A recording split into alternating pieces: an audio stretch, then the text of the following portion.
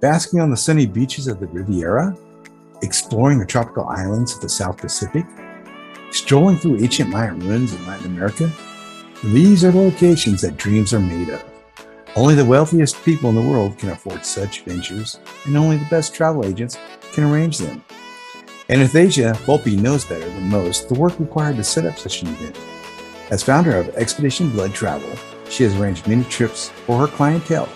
However, rather than exploring the chateaus along the lower river valley, her patrons prefer to spend 2 months in a region in the northern hemisphere known as the Alaskan Triangle.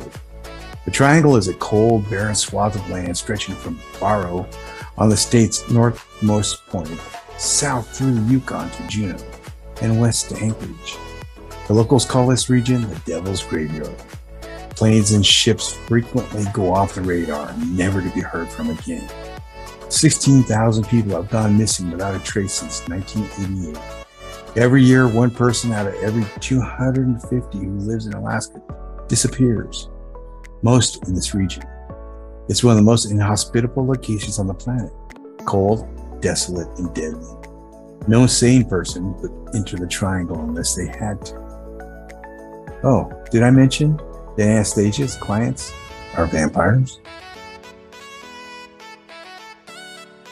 Coming soon from Tales from the Wyrd, Expedition Blood, a serial horror podcast brought to you from some of the best writers in horror.